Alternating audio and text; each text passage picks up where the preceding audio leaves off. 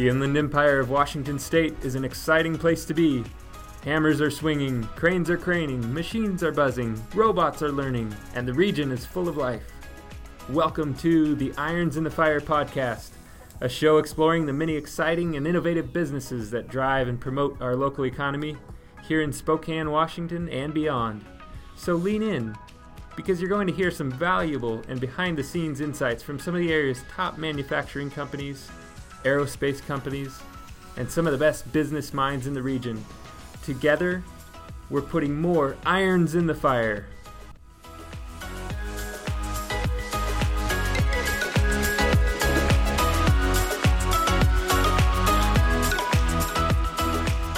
Well, folks, thanks for tuning in to another edition of the Irons in the Fire podcast. I'm your host, James Krejci, and I'm out here in Liberty Lake, Washington at the headquarters of Altek, Inc. I feel like my IQ increased when I drove into city limits here. There's a ton of brain power out here and a lot of great things happening, so I'm excited to be sitting down with today's guest, President of Altek, Mike Marzetta. Altek is a premier company here in the Spokane region, specializing in innovative manufacturing solutions, including injection mold tooling, plastic injection molding, precision machining, and much, much more. Before we get started, Mike, I have a quick story. So I used to live here in Liberty Lake myself, and I first met your dad, Al, when he knocked on my door one morning to inform me that he'd backed into my fence. He lived diagonally across the alley from my wife and I, and he was super friendly and gracious about the whole thing. And I came away from that thinking, man, I wish more people like that would run into my fence. So that was my original introduction to your dad and to Altek. And Mike, thanks for joining me today on Irons in the Fire. You're welcome. Thanks, James. So, Mike, do you live here in Liberty Lake? Yeah. And what's your favorite part about this area? A bunch of favorite parts. The closeness to work is handy, and I can be...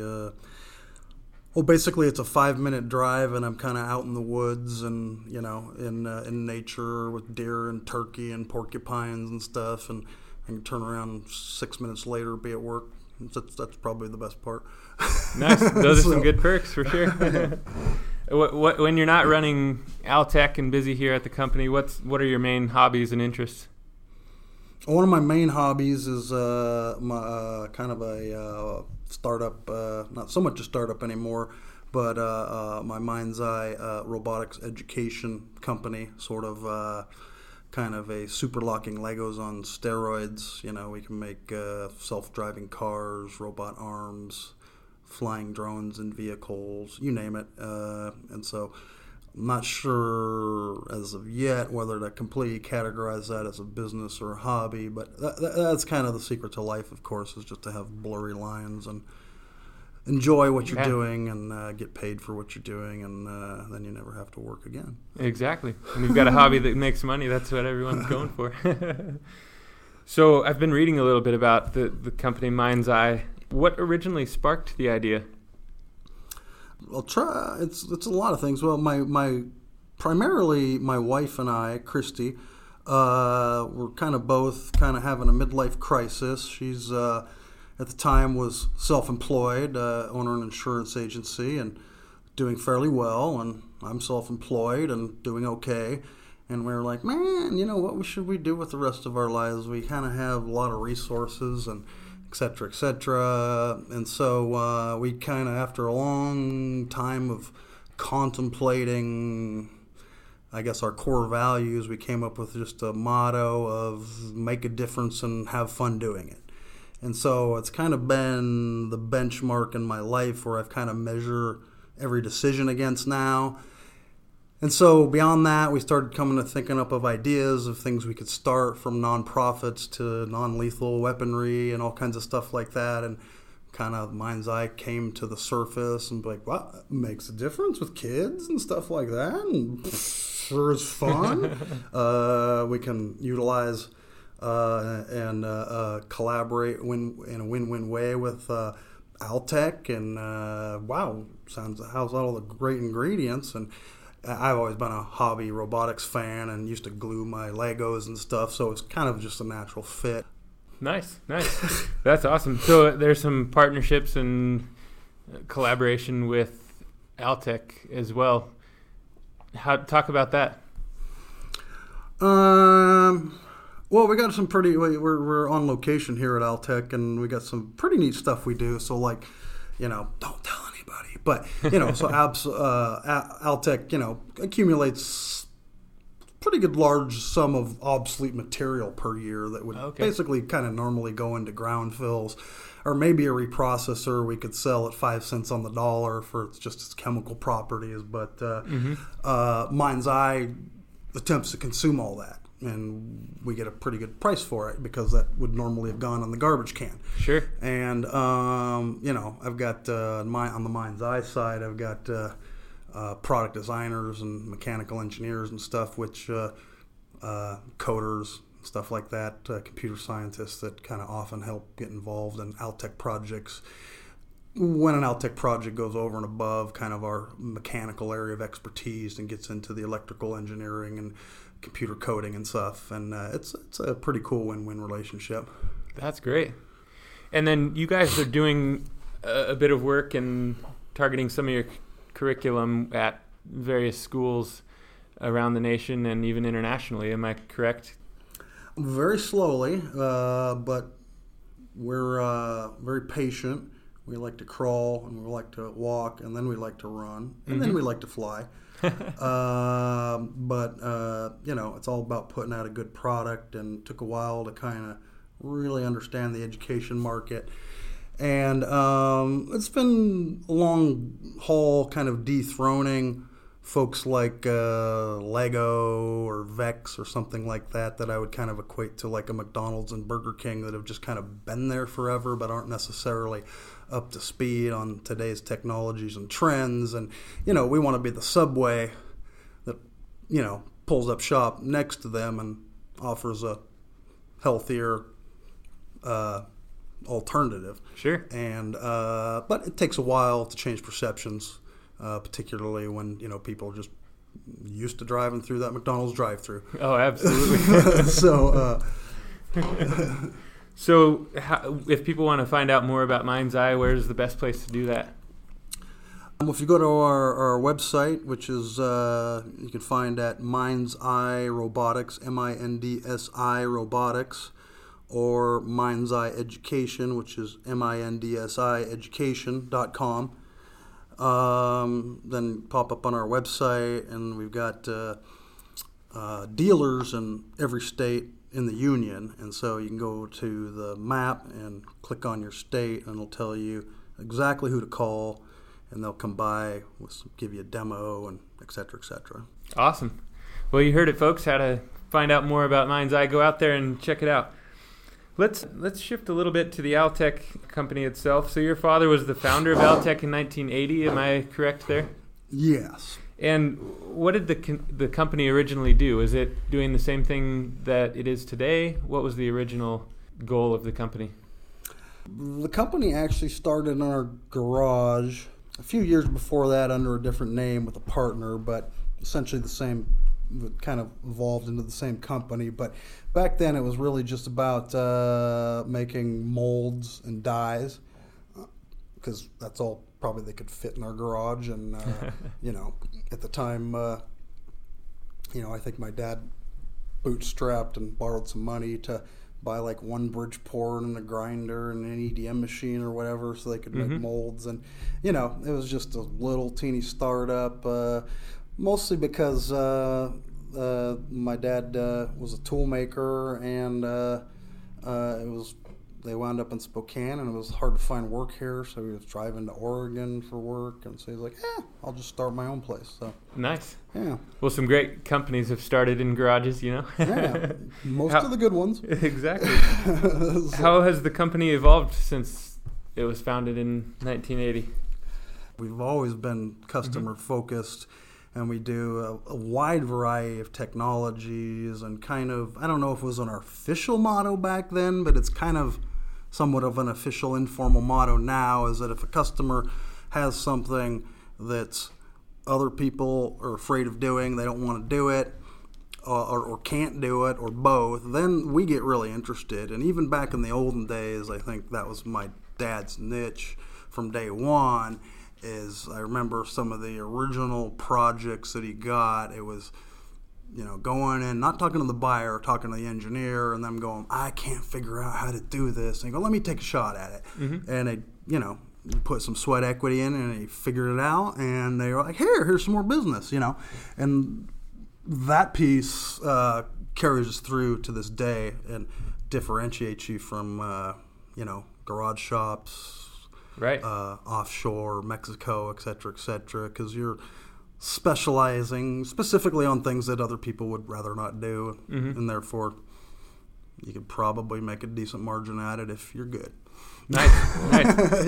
Is your dad still involved in the company at all, or has he had stepped back into retirement? I don't think entrepreneurs ever retire. He's chairman of the board, and likes to watch the numbers and make mm-hmm. sure everything's running like a top. And thankfully, things have been good for a while. So mm-hmm. Everybody's happy right now, for the time being. But what goes up goes down. So sure. Well, as we were walking through the shop, I noticed a lot of automation. You've got a bunch of machines there that have automated probably what started out as a manual process at some point in time. What was it like getting the company to adopt automation and go through that process? Mandatory. Yeah. It was like mandatoriness. There was a certain point. Sort of like 3D printing is today, maybe not quite there yet. But there's a certain point where you either evolve or go extinct. Mm-hmm. And if all your competitors are doing it and you choose not to, and they've got a significant cost advantage over you, it'd be nice if customers were loyal enough to pay more for our product than somebody else's because we chose not to automate, but they don't. They won't. Mm-hmm. And so you just have to be competitive, and to the degree that you want to stay on the leading edge, you have to be more automated than the guy down the road to gain a cost advantage and a competitive advantage. And automation tends to produce higher quality too because of its precision if it's maintained right. So sure. All the above kind of allows us to do the type of precision work that we do. Nice. So as we were walking through the hall, we looked at some of the KPIs that you've got on the wall there, and a lot of that kind of revolves around continuous improvement, I would imagine. What are your thoughts and approach on continuously improving the processes of Altek? Yes. Yeah, it kind of goes hand in hand with the previous statement. I mean, automation is just kind of one subcomponent of continuous improvement. You've got to be continuously improving. I mean, continuous improvement is kind of a catchphrase, so I would just like to say, me as an individual, I better be smarter next year than I am this year, and the year after that, better be smarter than I was next year. Mm-hmm. And my automation system needs to be better next year than it is this year, and needs to be better the year after. And my costing system needs to be better next year than it is this year. And across the board, every single element and aspect of the organization needs to be a little bit better next year than it was this year, and the year after, a little bit better than that. And, in my opinion, the only way to really drive that in an organization like this is through the culture. You have to have a culture where everybody, single individual, is tuned in to making things better, primarily themselves, mm-hmm. Than they were yesterday. Sure. And we try to foster that environment in some highly creative ways to bring the very best out of our people. Right. And the fact that you're tracking those KPIs closely in the metrics shows that you have a framework around continuous improvement. So that's awesome. What advice do you have for companies who don't have any kind of framework in place for revisiting processes? How would they get to a place like you guys have gotten here? Wow. Depending on what industry and things like that, but I'd say, you got to kind of really start with the culture. And if, I have an interview with 25 people at various levels of the organization from various departments and levels from top to bottom, and I can easily pick out if people's mindset is protective, to the status quo or proactive toward being better tomorrow than I was today. And that's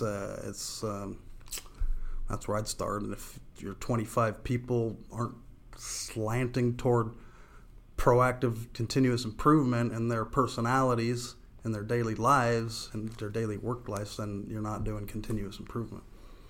Right. Do you ever get the chance to chat with other presidents of companies or CEOs and just kind of bounce ideas off of each other? Yeah. Of course.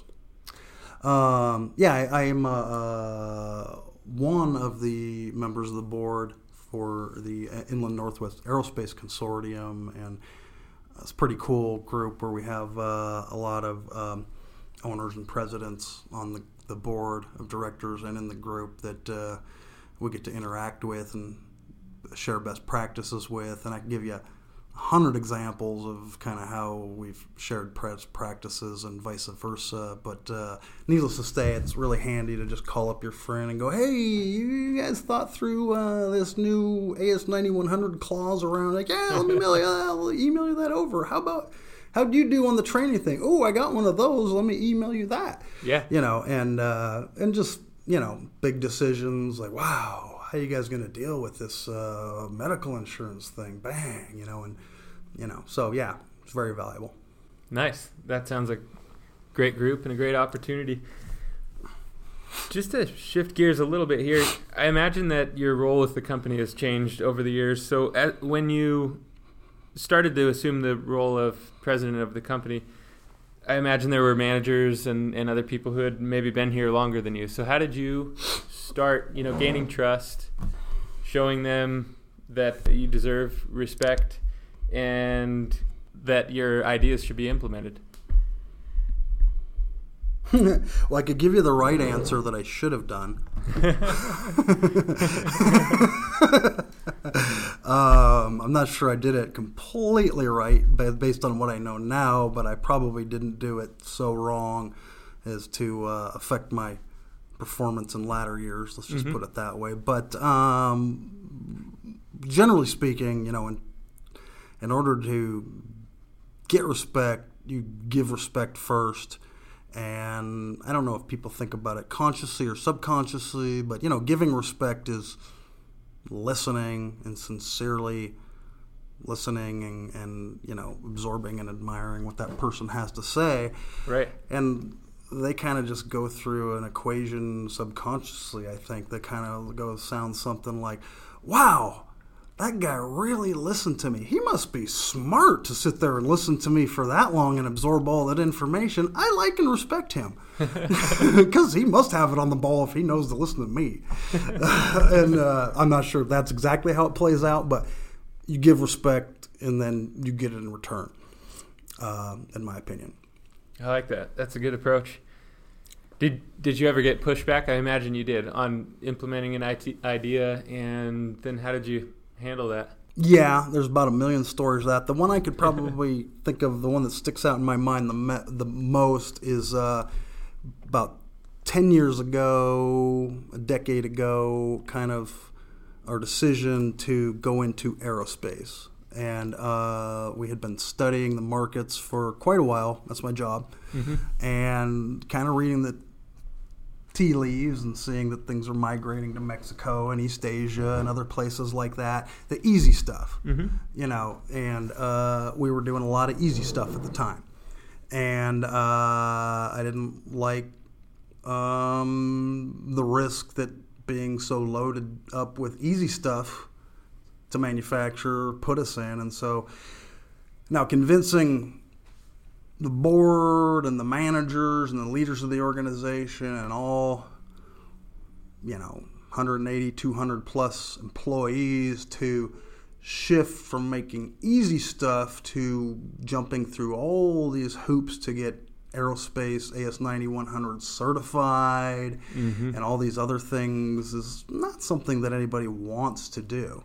and I was kind of overcoming a cultural block that had been planted really early, and it was just kind of, there was an attitude company-wide that says we don't do business for Boeing, and so fighting that, and it's like, and basically the logic kind of went something like this again, is like, okay, everybody, I understand we don't do business for Boeing, and why don't we do business for Boeing? and by the way, it's not just Boeing. Everybody says Boeing to simplify it, but it's all the subcontractors, tier 1s, tier 2s, tier 3s, we serve them all. And then their response would be like something like, well, because it's hard and it's a pain in the butt. And I'd be like, that sounds a lot like our manufacturing strategy in terms of, don't we specifically go after pieces of business that are very hard to do that others can't do from a technology and manufacturing standpoint? Like, yeah, I guess you got a point there. And it's like, okay, so now if we've got a quality system in a highly regulated industry that also has very hard to do work in it, it's already a good fit because it's got hard work, but now we just get the difficult regulation stuff out of the way that nobody else wants to do. And I would say, for the same reason that you give me around not wanting to do business with Boeing and aerospace because it's a pain in the ass, I'm going to turn right back around and say we do want to do business with Boeing in the aerospace industry because it's a pain in the ass. And that was about a 2-year argument with, Mike and, probably my vice president of sales versus 198 other people. And, congratulations we for surviving slowly that. wore them down, and it was just sticking to the argument. No, you got it wrong. We want to do it because it's hard. And they're like, oh yeah, that's right. What? Oh, okay. Because all the easy stuff's going to the garage shops, Mexico and China, just like it did. And we're sitting pretty good right now. We were probably 10 years ago, we were probably 80% what I would call commodity business, which is easy stuff, for lack of a better term. And we're probably 80% high complexity, high risk, high tolerance product now, highly regulated product, whether it's medical or aerospace, that, usually when the medical companies and the aerospace get something set and there's no quality problems and you're meeting their cost objectives, they don't want to mess with it. They got other fish to fry, and so absolutely. You just keep doing good quality and they'll stick with you. And you do get cost pressure, but not to the degree in the commodity markets where you'll have somebody from Mexico come in with a bid of half or something like that, and you're just like, I take it. I don't want to take $10 to every part. Exactly. Man, that's a great story. Your Starbucks double shot must have kicked in right in the middle of that. There it is. Yep. That was great. But there's a lot of those, but that's probably the biggest one that, was fought over. Not fought, but took a while to get everybody on board. And it's something that you have to have everybody on board because these regulatory systems like AS 9100 literally affect every single person in the organization in some way. And the way that their work habits are performed or anything is just very deep. That's a cool story. I like that transformation. So let's pretend, I think you'll like this, Mike. Let's pretend we have access to a time machine, and knowing you, let's just say you built that time machine. Of course. And that allows us to fast forward to 2028, 10 years from now, and you and I are walking in the front doors of Altek for a tour. Let's roll the tape on what the company looks like, what kinds of things have changed, how are things different? I can't describe it to you, but I can describe what it feels like. It feels like we're taking good care of our customers. It feels like we're continuing to take on challenging products from more and more customers and meeting their needs and evolving to their needs, and hopefully some growth comes from that. We do know that where we're going requires more and more higher skilled labor, like we were just talking about. You no longer can really get by with a CNC milling machinist and a CNC lathe machinist, because like these machines that they're making today are like hybrids of 2 lathes and a 5-axis mill, and I mean, what is it? You can't. And knowledge, building our people's knowledge and helping them to earn more and have a better life, of course, is a big piece of it. And And of course, having fun and making a difference. And as long as we're having fun and making a difference, then we're probably on the right track. If it stops being fun, or if we stop making a difference and we're in it for the wrong reasons, and then, that's not where I want to be. So, sure, kind of a vague answer, but open to all possibilities of nice growth. And then maybe you'll be mass producing the time machine by that point too, if you get it dialed in. Well, we'll probably want to covet that for a while.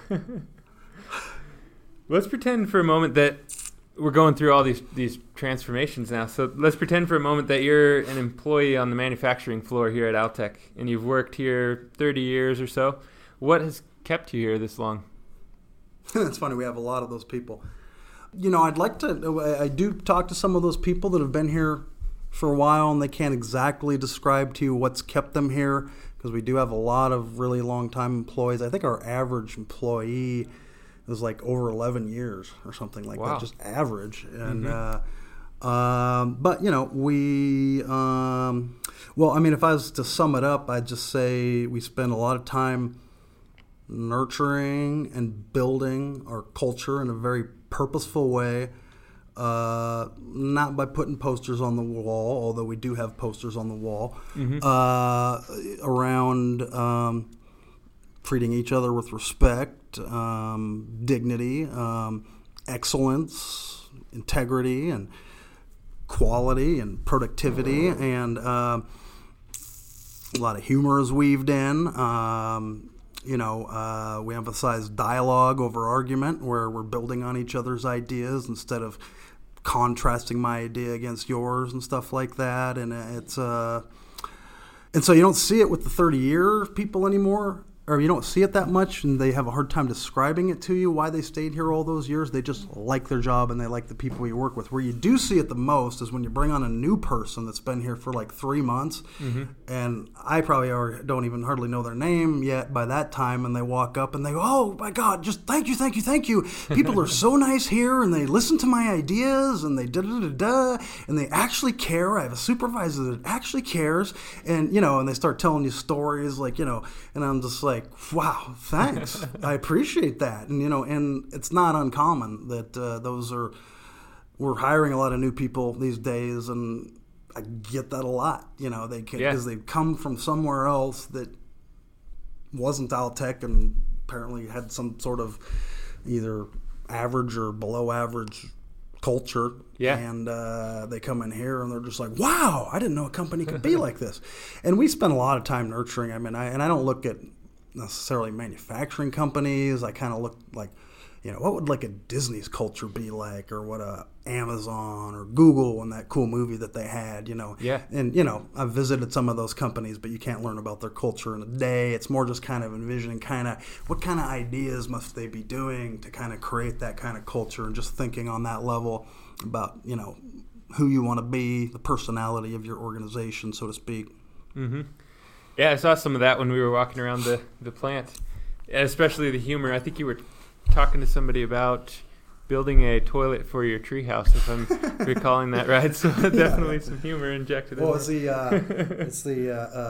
We make the airplane toilet. We make the toilet lavatory that goes in the 737 and 737 MAX, but it's also handy in a treehouse if you need one. That's hilarious. So while we're on this train of thought and envisioning different scenarios for ourselves, let's say you're sitting down with the mayor of Liberty Lake, Steve Peterson, and he asks, "Mike, I want to make sure we take care of you guys in 2019 and beyond. What's the one thing I can do to give you guys a boost?" Well, I'm good friends with Steve and would like to say he's doing a really good job.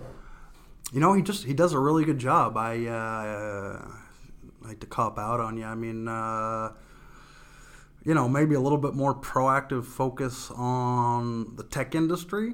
And I'm not saying that they don't have a focus on it, because you can kind of look around the Liberty Lake business cart and see that they've done pretty well. But there's still a lot of open lots and individual businesses. If we had some economic development for Liberty Lake more so than we currently do, I think it could be good. But that said, I give them a solid A for time served. They've done a good job. Yeah. He has, yeah. What are the biggest benefits of being a manufacturing company based in Liberty Lake and even just this greater Spokane region in general? Man, well, you're a stone's throw from the Puget Sound, Seattle, I-5 corridor, Northern California. And in some cases, we can get to Seattle faster from here than you can get from Seattle to Seattle. And so, the distance is like not a barrier at all like you think it might be, because, I mean, it's a 45-minute plane ride and 2-hour car ride, if you're over there. Exactly. We've got the benefits of a, mid-sized progressive city where you can still drive 5 minutes and be in 100% nature and have trees eating your wife's roses out of the back garden, which doesn't go over very well. But or have deer. I mean, eating your roses and all your plants and stuff, and porcupines eating the apples off your trees. And 5 minutes later, I can be in downtown tech center. So. Definitely, I agree with you.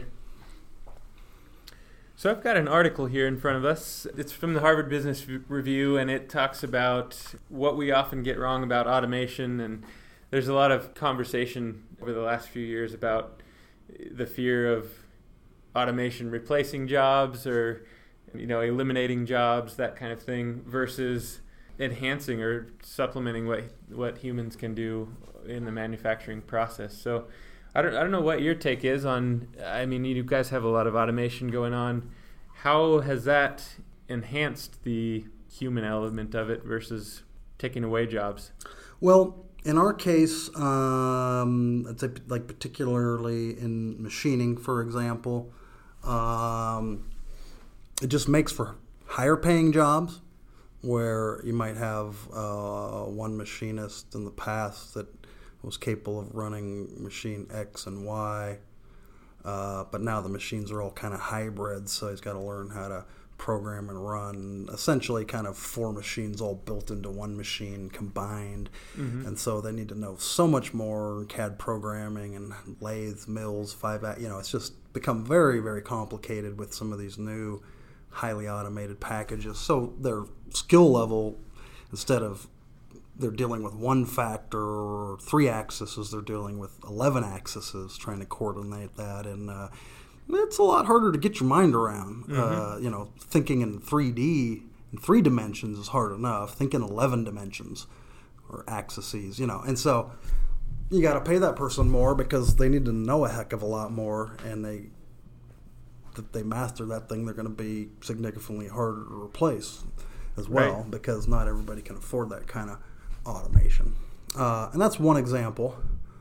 Not everything works out that cleanly, where I can say, by putting in automation, we've allowed these folks to earn more money by being more valuable to the company because they can do harder things. And so on that one, I don't necessarily know that there's a good answer other than kind of back to the old survival of the fittest. In some cases, I've struggled in the past here and there with the ramifications of implementing this people automation in this area. We do our best to relocate them to different job functions or work within the automation. Instead of doing 3 things, they can do 8 or 10 things now. Yeah.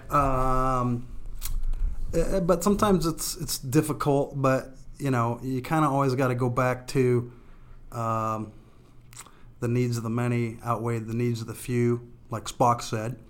And if you don't keep up with automation, then we're all going to lose our jobs. Right. And it's unfortunate that a few will lose their jobs as a result of automation, but a few is better than all. And if the rest of the world's doing it, you just don't have a choice. Right. Well, and I kind of like what this article highlights in here a lot is that it frees up people to focus on kind of higher skilled jobs within the manufacturing plant, like you were touching on. Yeah. And it takes away some of those kind of manual labor-intensive processes so that they can focus on the next level. Mm-hmm.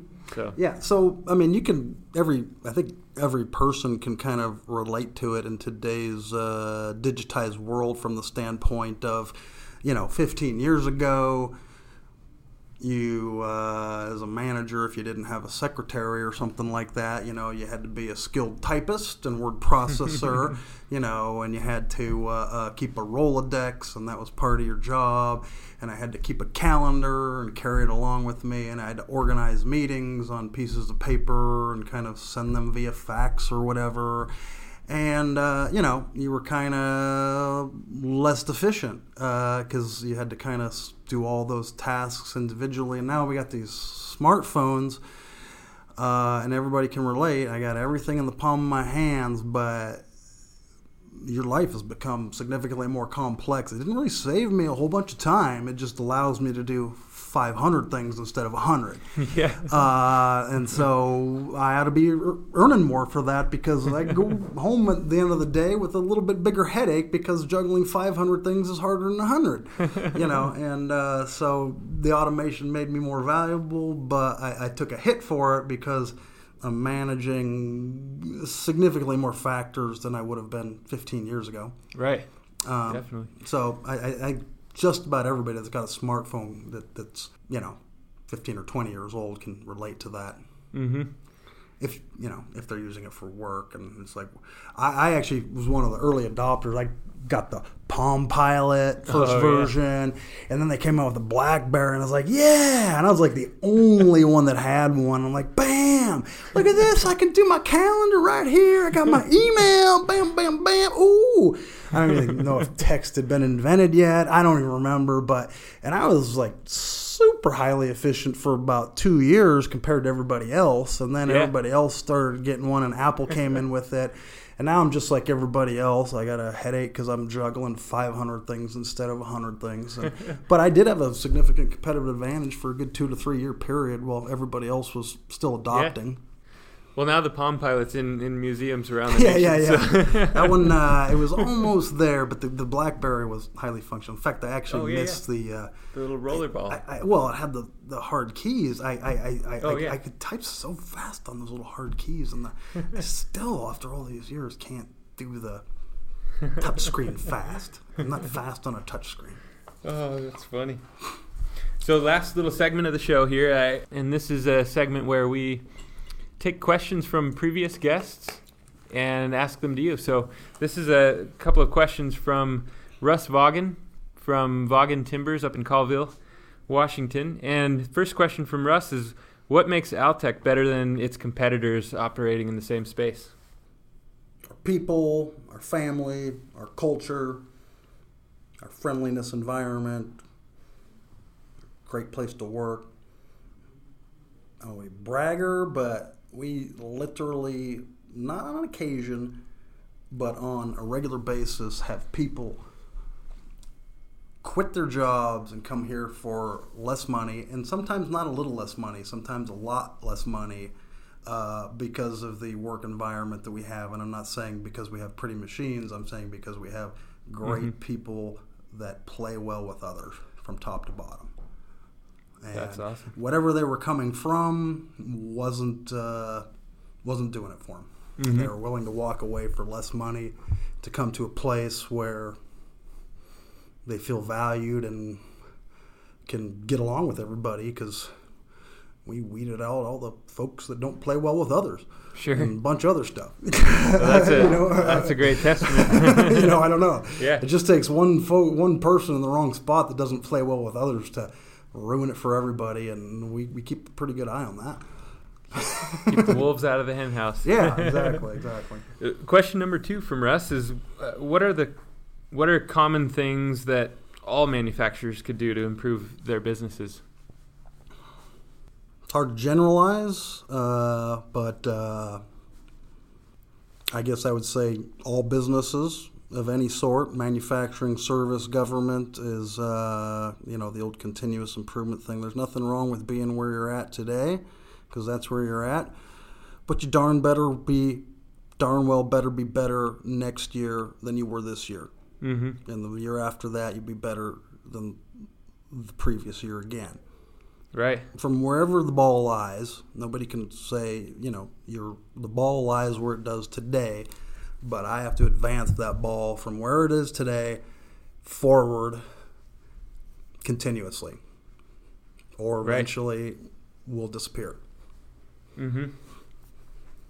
Well, Mike, this has been an amazing episode. It's been super fun having you on as a guest to chat about Mind's Eye and about Altek. I know our listeners will learn a lot from what you had to say, and I appreciate you coming on the show. Well, thanks very much, James. You're the man. Thanks for tuning in to another episode of the Irons in the Fire podcast, a show which explores the many facets of manufacturing and aerospace here in the Inland Empire. Also, please remember to subscribe through iTunes or Google Play by searching Irons in the Fire. And if you like the show, give us a 5-star rating. More details and information about the show can be found on my webpage, ironsinthefirepodcast.com. Again, ironsinthefirepodcast.com. And be sure to spread the word. Let's continue to forge the future of manufacturing and put more irons in the fire. Until next time, thanks for listening.